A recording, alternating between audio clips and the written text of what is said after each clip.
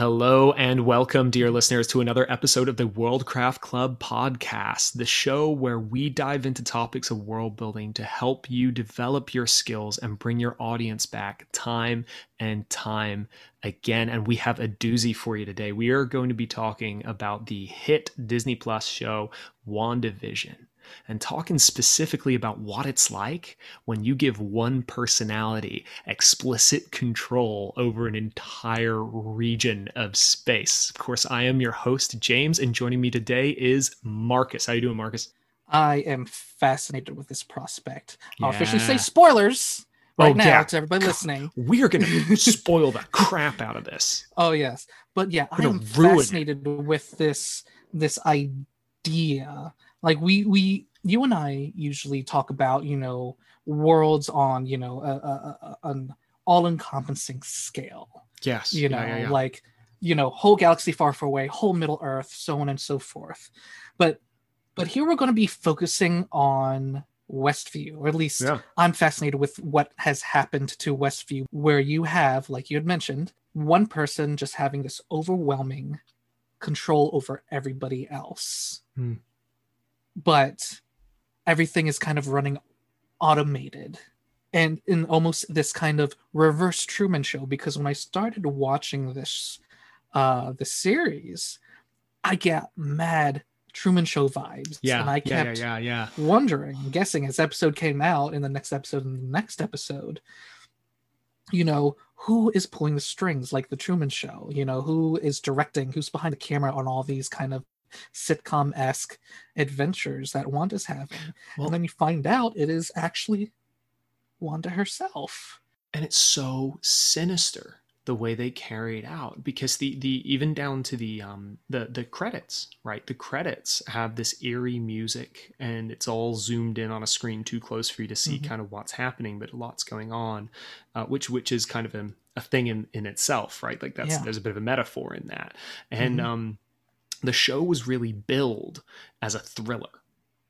Essentially, if you recall the ad campaigns for it in the trailers, they were kind of pushing the sort of thrillery edge to it, and which is really what it was for maybe like the first 5 or 6 episodes. And like it's dark, that juxtaposition of very joyful sitcom-y tropes kind of surrounding this question of what's going on.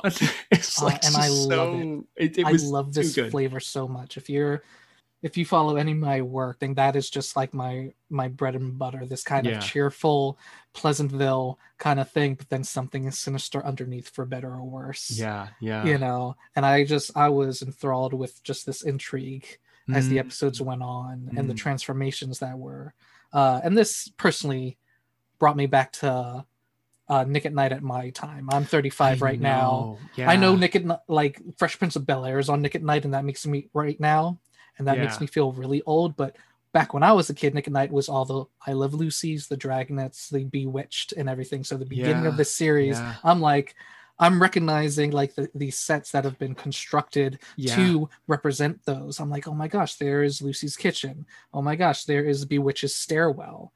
So on and so forth. And it was a really, magical time. But like then as you find out something is off. And even after everything is revealed and the series is over, when you go back to think about what has happened. And you brought up a scene in the last episode that you called BS on. And I think a lot of people called BS on as well. Because when you really think about it, it is much worse than they're letting her off, Wanda off, basically. So what was that scene in particular? So this requires a little bit of like, let's go into some of what's really happening, right? So the first thing is in this show, I called it in episode 1. Me and Suzanne were watching episode 1, and I went, this is a manifestation of Wanda's grief. like immediately. Like I said that. That's like, fair. That's fair. The moment you see Vision there. And I'm like, this is hokey. And I'm like, it's gotta be. And like, I don't know. I also watched it late, but I'm also very disconnected from a lot of like the Marvel world. I don't think I saw anything. Well, maybe I did. Who knows? Either way, I called it, and I'm a genius. So we moved on, and we watched our way through the show, and it kind of becomes apparent after a while that essentially Wanda has created this world, right? And as you say, it's reverse Truman Show. It's where Truman made the show, and everybody's kind of obeying her whims. And it first starts off with a couple of things like Wanda winds back time. At one point, you're like, "What's going on?" Like a dude comes up covered in bees from the vent, the from the sewer, and who knows what happened to that guy? We don't know what happened to that guy. Anyway, so it's like a whole pile of just hokey stuff happens. People who are on the show say, "Oh, did you want me to do that different?" And like they ask her questions like she's a director, and is essentially the show revolves around Vision figuring out that there are plot holes and problems with the world and going, what's going on with this, and trying to like figure it out. But as we go through it, it becomes apparent that Wanda has real people in there, in this place that she's created. And it's, as I say, a manifestation in part of her guilt and her kind of grief. And she has gone to Westview, where it turns out that Vision had bought her a home that they were going to live in, right? A plot of land. And so she had gone there after finding a note from him and was grieving. And in the midst of her powerful expression of grief, she manifested another reality based on TV shows, which she had fallen in love with as a kid and kind of used them to learn English. It was also her coping mechanism, as we find out. Like, we go through her backstory, and every traumatic thing that happens, it's always her watching the sitcoms right after to cope with. And and even as you were talking, like, man, I would watch Fresh Prince reruns. Me and my wife right now are watching Frasier, right? Like, that show Frasier's so good. Frasier's incredible. It holds up, dude. It's witty. But like, I get such comfort watching those shows because my parents used to watch them. And like, there's a sense like we really derive that comfort. And that's really where a lot of the sinister undertones of this show come from. And it is a really strange and disconcerting way to use nostalgia. And let me tell you, it was made with love. The people that made it loved the TV shows they're kind of like subtly lampooning. And you can tell. So over the course of the show, it becomes apparent that Wanda's created this, but the people in there are actually real people, and they are literally under her spell. But like at one point, Vision asks, where are the kids? There are no kids here. We're the only ones with kids. Why are there no kids? Of course, the next episode's Halloween, and there are all these kids everywhere. So Wanda's like trying to like calm him all the time and like, kind of get him under control. But she says, who would, kids, who's going to manage that? Going to the playground and going to school and having their own schedules and doing all this stuff. And you're like, and I was like, she doesn't want to deal with it. She doesn't want to handle that. It's like a world builder who's reluctant to put in the work. But it's, you kind of go through this process and you realize these are all real people that she is puppeteering, and that it becomes even more sinister when you realize they are feeling her grief the whole time. There's actually multiple points in the show where the people there, because Vision learns how to unlock them a little bit because he has some Mind Stone powers of his own. Snap them out. And he can snap them out. And when he does, they beg for death. Like, let's not forget that. And then at the end of the series, Wanda's walking down the road and people are giving her the stink eye. Why? Rightfully so. Because she has enslaved them. And then she goes and she talks to Rambo. And so what she has to do in order to break the spell and is basically give up her counterfeit copy of Vision she made. So she has to give up essentially her husband and the children that she made, the fake children that she made. And it's emotional and it's powerful. It's actually like a big deal. Like it's emotionally resonant and very, I think, well done. It's her finally coming to terms and accepting that she can't have this perfect family at the end. Yeah. And they have this thing where she walks through the street, everybody's giving her this stink eye, and she meets another one of our leading ladies, Rambo, who is Captain Marvel's best friend's daughter. Yes, spelled the French way, Rambo. Rambo. Rambo. So she goes and she talks to Rambo, and Rambo tells her, if only they knew what you'd sacrificed for them. And I am like, horse crap. You know who's got dead parents everyone eventually. Everybody gets dead parents. Everybody sees somebody die. Like, it's terrible. It's awful. It's like you have trauma. Like, I get it. You know what you don't get to do? Enslave an entire town for as long as you please and inflict your guilt and inflict your survivors' guilt and grief on them and make them all want to die. The reason there were no children in that town is because she kept them all in their rooms. At one point, somebody comes and begs her, can my child be friends with your child in the script, please? I just want to get them out of their room. So these people are conscious the entire time. They are being moved around like little meat puppets by Wanda, who's going through a grief fantasy. And you know what she loses? Nothing. You know why? Because that vision wasn't real. You know who else wasn't real? The two kids. Like, I'm sorry. Like, it explains it. And the fact that the way it started was not intentional is something, right? Like, it's not nothing that she didn't mean to. Like, that's important. She's powerful, but it's not always her responsibility. I get that. But she kept it going. Like, that is morally that's the thing. She kept it going. She wasn't like I agree with you 100%. Like, like, you enslaved all these people for like a week or two, you know, through different iterations, and what did you have to lose? Your imaginary husband and kids that you made up. I call shenanigans. I told total shenanigans on that. Drove me nuts. Absolutely. Yeah. But at the same time, I did appreciate the scene before when she was, you know, quote, saying goodbye to, you know, Hexavision. It is powerful. Because I cringed before they started talking because I was afraid what was going to happen. Yeah. Because I was afraid they were going to give Hexavision too much credit in his existence. Because he asked Wanda, "What am I?"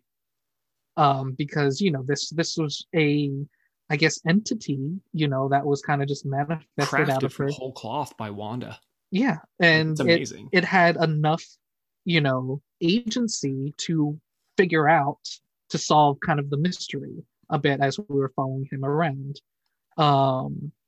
So, you know, he had enough agency to just kind of question his own existence, and that was fair enough. But then I was like, "Ooh, you better not mess this up. You better not, you know, say he is nothing other than imaginary, you know, or a figment of yourself." Yeah. And what she says, you know, along the lines of, you know, you are a memory, you are a fragment of the Mind Stone in me. Yeah, a fragment of the Mind Stone in me. You are my love and my sadness. To paraphrase, I'm like, you know what? That's poetic, but also mature way. It was gorgeous. Yeah, like it's I give it full marks on those kinds of scenes. They actually, like, the relationship between Vision and Wanda always felt to me like kind of just put in there for some reason, a little bit like the Hulk and Romanoff. Like, I was like, like, what's going on here? Is this happening? Like, it's like they kind of just said, it's happening, and they never really like built it. So like this show actually did a really, who knows, they might build that up in Black Widow actually.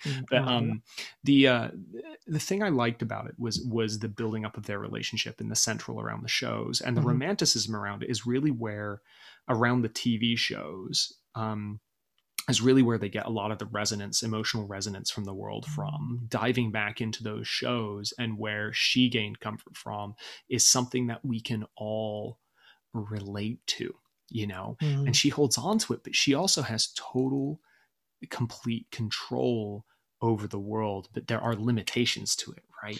Well, that, I think that was the problem though. I don't think she had she did and she didn't. If she had chose to, yes, she could snap everybody out. And it was pretty shady that she didn't do that. You know, she was too comfortable. But at the same time, with Agatha, you know, mentioning like, this is chaos magic, this is automatic magic, you know. Like when Agatha casts a spell, you know, there's an incantation, there's, you know, and a direct response, and then the spell's gone, you know, when she's not focusing on it anymore. This was stuff running automatically in the background across this whole town, which we got to see. It's the further away from the source that you got, the less kind of automated running, you know, it did. So when Vision was investigating, you saw people around Halloween hanging up decorations, but all they were doing was the same, like, putting up decoration, putting it down, putting up decoration, putting down. And this was, and when he got further out, they were just standing there. Cul-de-sacs that were just standing there like they're like statues, and this was almost like in a gamer's perspective when you type in a code to go through walls to see like what's outside of the play area, clipping. And then you realize, oh, this tree background was just 2D the whole time, and that's kind of what I felt like Vision was like. She was running out of RAM. Or like even scenes in TV shows where they used to paint the backgrounds. Oh yeah, right. Which they had in this. Yeah. Which tripped me out once I kind of like saw it. Yeah, there's lots of little touches like that. I think you mentioned aspect ratios as well, but the aspect ratios was my favorite part. Yeah. And I felt like I'm the only one around here. I don't mean to distract you from your other. Oh gosh, okay, so neat. like this is really neat. So everybody, when the series starts, when it's the black and white 1950s I Love Lucy kind of deal, it is the 4:3 aspect ratio of the olden TVs. And whenever you snap back to the real world, it is in theatrical letterbox. So you have the black bars on the top and bottom of your TV. We are definitely linking a little primer for this in the show notes. I found a really good article. Let me throw that in there. Keep going, man. So then, as you know, the TV show, as Westview progresses in the decades, and it goes to modern TV, like Modern Family, and like Schitt's Creek and all that, it becomes full, white TV widescreen. There are no bars anywhere, but they use those bars to tell a story because always outside of the hex, it's theatrical letterbox, to let you know that's the real world. So when Vision tries to get out of the hex and the hex gets expanded into modern day TV format, you see Vision on the ground and it's in theatrical letterbox, and then slowly those bars on the top and bottom raise up and it goes into full screen, letting you know he's back in the hex. Yeah, and so they bring that back later on when Wanda goes into Agatha's house in the modern TV, and she goes down into the basement, and as she's going through the corridors, you see the black bars on the bottom and top start to fade, scroll back in to theatrical letterbox, letting you know she is in a place that she has no control.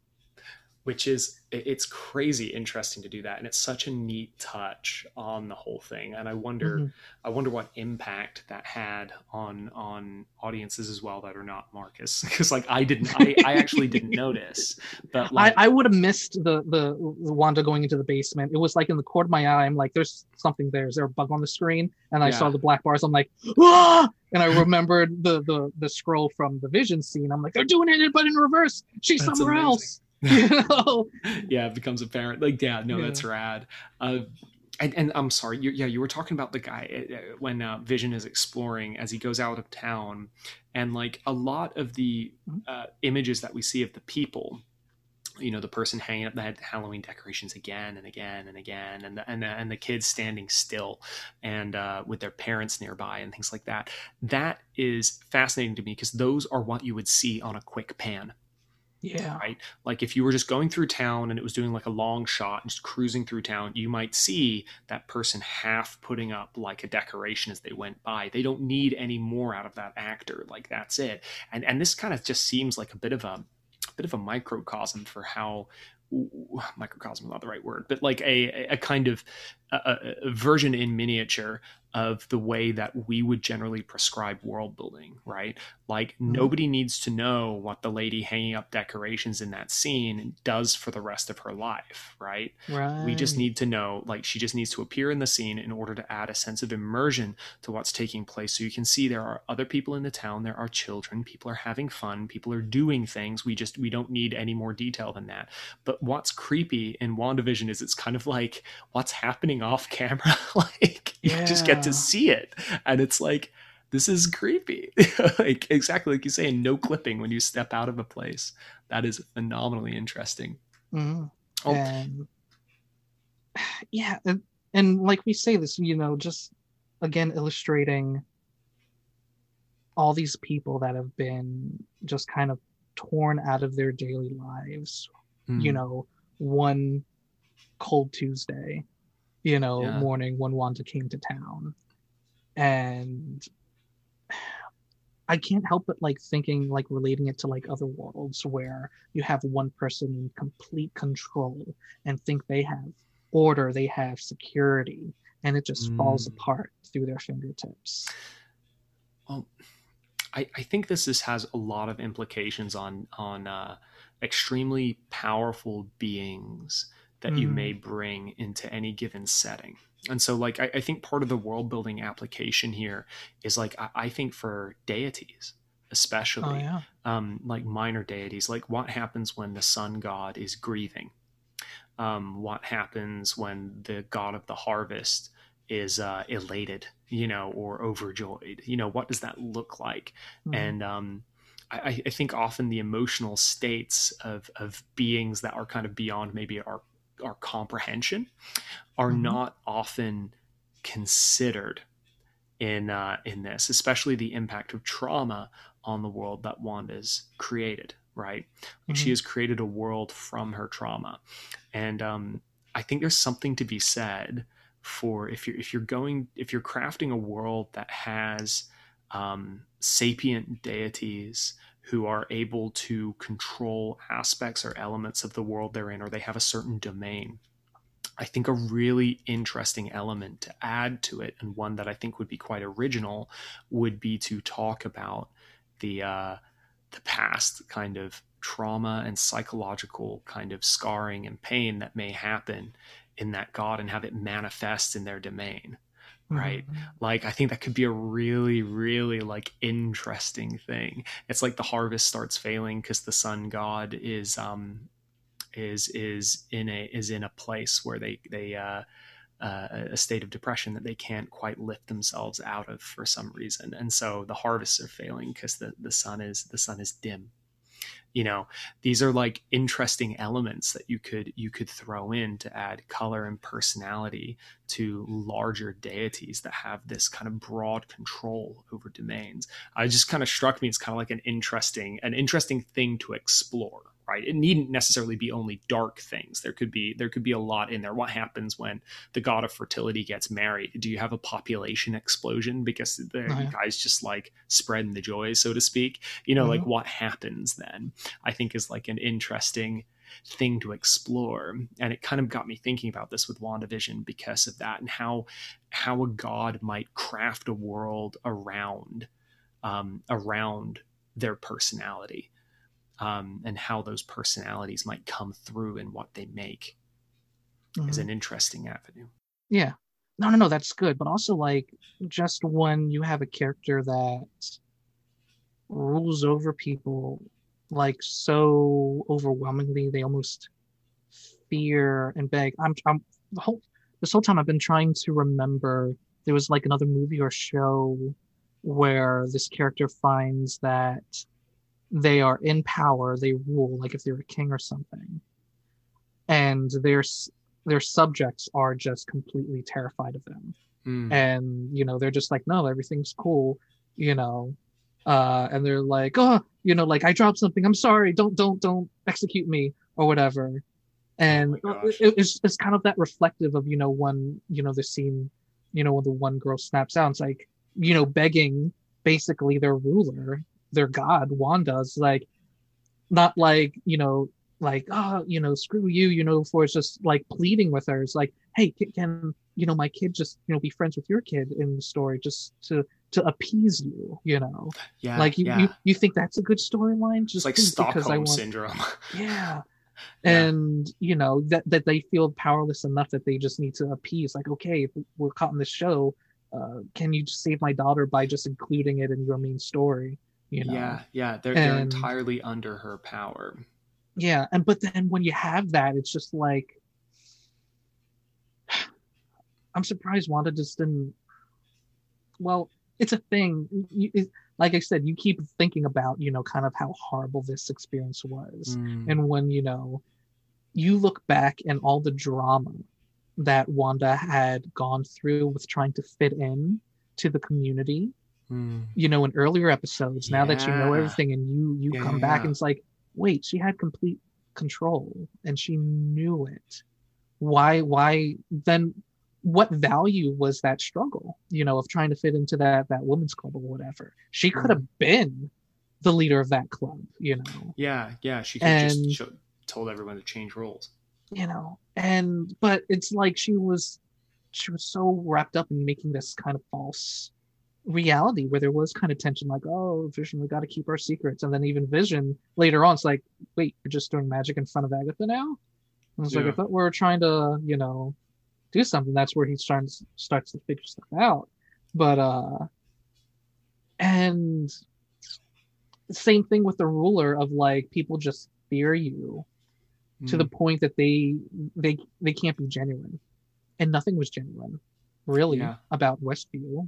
Well, I think under the hex leads to some sort of a question really about like when we talk about what's real and what's not, I think is like a kind of another fascinating avenue to go through here, because we also have these phantasms created by her that actually kind of walked her through an emotional journey and brought her to a different place, even if they were not real.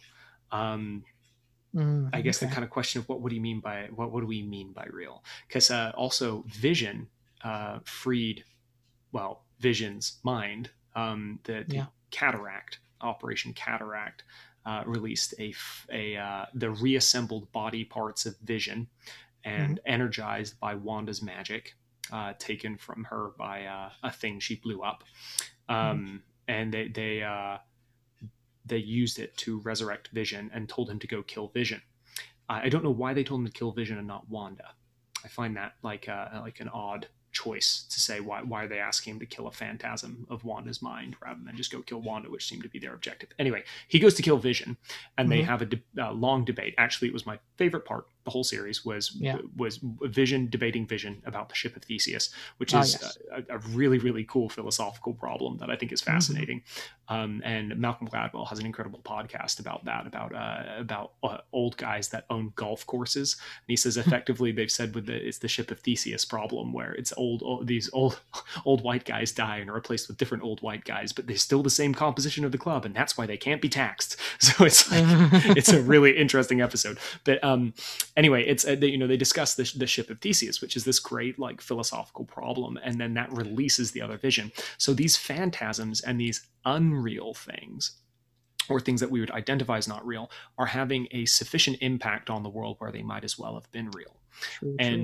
Which is kind of like kind of like an odd thing, is that there's a sense in which we can kind of twirl our mustaches and say, who's to say it's not real? Because it kind of is as well. And it is really doing things. And especially Wanda's magic is transmutative.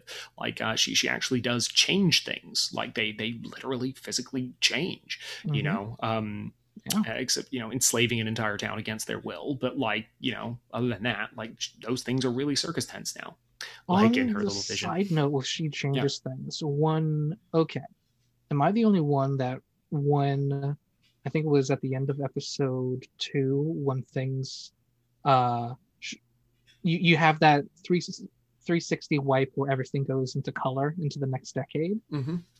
And there's that red shimmer of, I guess, chaos magic, which was supposed to be everybody's first little hint, going around and putting color on everything. But that kind of color swipe, the colors being trailed by this layer of red shimmery magic or whatever, reminded me of the Reality Stone when Thanos wielded it to show, like, this is what my planet used to be, and that kind of red shimmer. And I was just like, wait, is it Wanda or the Reality Stone? Well, here's the deal, right? As I understand it, is that Wanda is in part, because a lot of her powers don't have anything to do with the mind. Right? All the stones have a certain connection to one another, is my understanding. And that, because they're also, there was a whole thing, somebody had written something about it. I may try to dig it up, or a YouTube video I watched, where they were essentially saying that a lot of the different stones actually manifest powers that really belong to the other ones. And so it's not uncommon to do that. So I would actually attribute a lot of Wanda's magic, even though she was impacted by the Mind Stone, to be really Reality Stone. kind of stuff. Because when she's like, you know, telling Thanos, "You took everything from me," he's like, "I don't even know who you are," and he's like, "I'm gonna crush you," and so she starts to crush him, and then he's like, "Well, I'm gonna bombard you," and then Captain Marvel turns up. But like that is those powers seem more Reality Stone based, or maybe Power Stone. It's a weird thing, but yeah, it's there's I think you're right that there is a lot, but it's due to cross meshing of the different stones' powers really and their abilities. Now, I'm sorry I can't elaborate more because I don't know it very well, but like it is an interesting very thing. It even like brings Vision and Wanda even closer together if there's like this intermission between the Mind and Reality Stone naturally. Yeah. And so yeah, that's pretty neat. Yeah, no, it's kind of a fascinating thing, and I think we'll see more of Vision in the future. But this is pretty much a good time to wrap up because we've done this pretty well up to this point.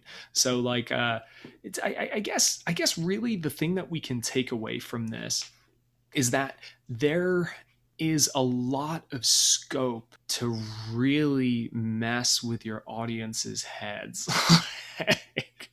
I feel like that's like nearly the only thing that I can like to hand that I can grab from this, where it's the way the whole show was set up and operated was designed to manipulate nostalgia and a sense of unease in order to like establish their setting, which was under the control of a single person who was going through essentially a grief crisis. I think in the midst of denial. Extreme denial. And we can take elements of this, and I think it's really neat to apply it to this idea of deities in your world, or extremely strong or potent people. What happens when they have a bad day? What happens when, you know, things really fall apart for them? Like evil Superman kind of scenarios where Joker kills Lois Lane and just goes bat crap crazy and starts murdering fools. That just enforces Joker's philosophy. I know. Everybody is right one bad day away from being just like me. Yeah. And it's fascinating. And like, I think it's a case study in that kind of work. And I think it really, the other thing is this: Wanda in her grief does something terrible, really awful. It's explainable. Like, and I'm not saying it's like there's not mitigating factors to it, for sure. It's like she has had more than her fair share of misery. I'll grant that. But she does something terrible. When you have powerful characters in the worlds that you live in, there's a good chance that they're going to have a mixed reputation. When Superman has a bad day or makes a mistake or crushes someone's hand or any number of things, when he's shaking them to say hello, you know, these gods among us have incredible power. And I think this is like a good way to kind of look at metahumans in any setting you create, or your heroes, as ultimately flawed, sapient beings. They're going to do silly things sometimes. And I think it's completely understandable that if they do something silly and have a bad day, they could ruin someone's life. Like, I don't know how much counseling Westview is going to have to go through, but I'm willing to bet it'll be freaking intense. It'll be a crisis. Like, and is there a, we were introduced to Sword, which is, I guess, is a branch off of Shield. Is there another one that's just for counseling called like Band-Aid or something? Yeah, I know it's called like, I don't know. Yeah, Band-Aid. Like, Band-Aid. Oh no. Yeah, no, please keep them coming, guys. We want a helmet and armor. I want them to get done boots. That'll be a good one. Oh yeah. It's like scimitar. But yeah, I think that's really the key takeaway from this in a lot of ways. It's like there's a lot that we can actually draw from some of these ideas, a lot of good idea fodder and inspiration that we can take. So I don't know. There's a lot in there, a lot in WandaVision, I think. What do you think, Marcus? Very much so. That's what I liked with just this opportunity, because I didn't think we would kind of talk about WandaVision just in the Westview thing, but it presented a very unique opportunity for us to like really focus in on, okay, what just happened in Westview, and what the like the big ideas that somebody could apply to world building versus just the Marvel multiverse, you know, the Marvel universe as a whole. I was like, oh, let's try to like, you know, zero in on focus something. in on what's going on right here. Yeah. And just kind of the uniqueness of just like, okay, for a few weeks, this town is its own world, basically, this own changing world. Excellent. And I'm like, oh, we gotta talk about this. And it was and a great, like, there's of course the very Marvel like Easter eggs abound and red herring. Oh my gosh, too many. So many, but it was a nice ride. A nice ride. I don't know if we can like do the same with like what is it, Falcon and the Winter Soldier, because they're basically just kind of I assume they're just in the world, or on planet Earth. But maybe there could be some ideas, just like the Mandalorian episode. It was in the galaxy far away, but we managed to say like, hey, this is a post-Empire kind of world. Maybe something will come out of that. Who knows? Tune in to find out. Thank you for joining Worldcraft Club Podcast. Please go ahead and like us, subscribe to us on your preferred app, and if you use iTunes, rate us 5 stars if you think we're worth the rating. It really helps our numbers. If you're listening here, you're missing out on half the content along with loads of other goodies, so please consider becoming an exclusive club member at our Patreon page, starting at as low as $5 a month. If you have any questions, you can go ahead and jump on our webpage, worldcraftclub.com, to get the latest updates on our blog. We're also available on Twitter and Instagram. This has been the Worldcraft Club Podcast. Thank you for listening.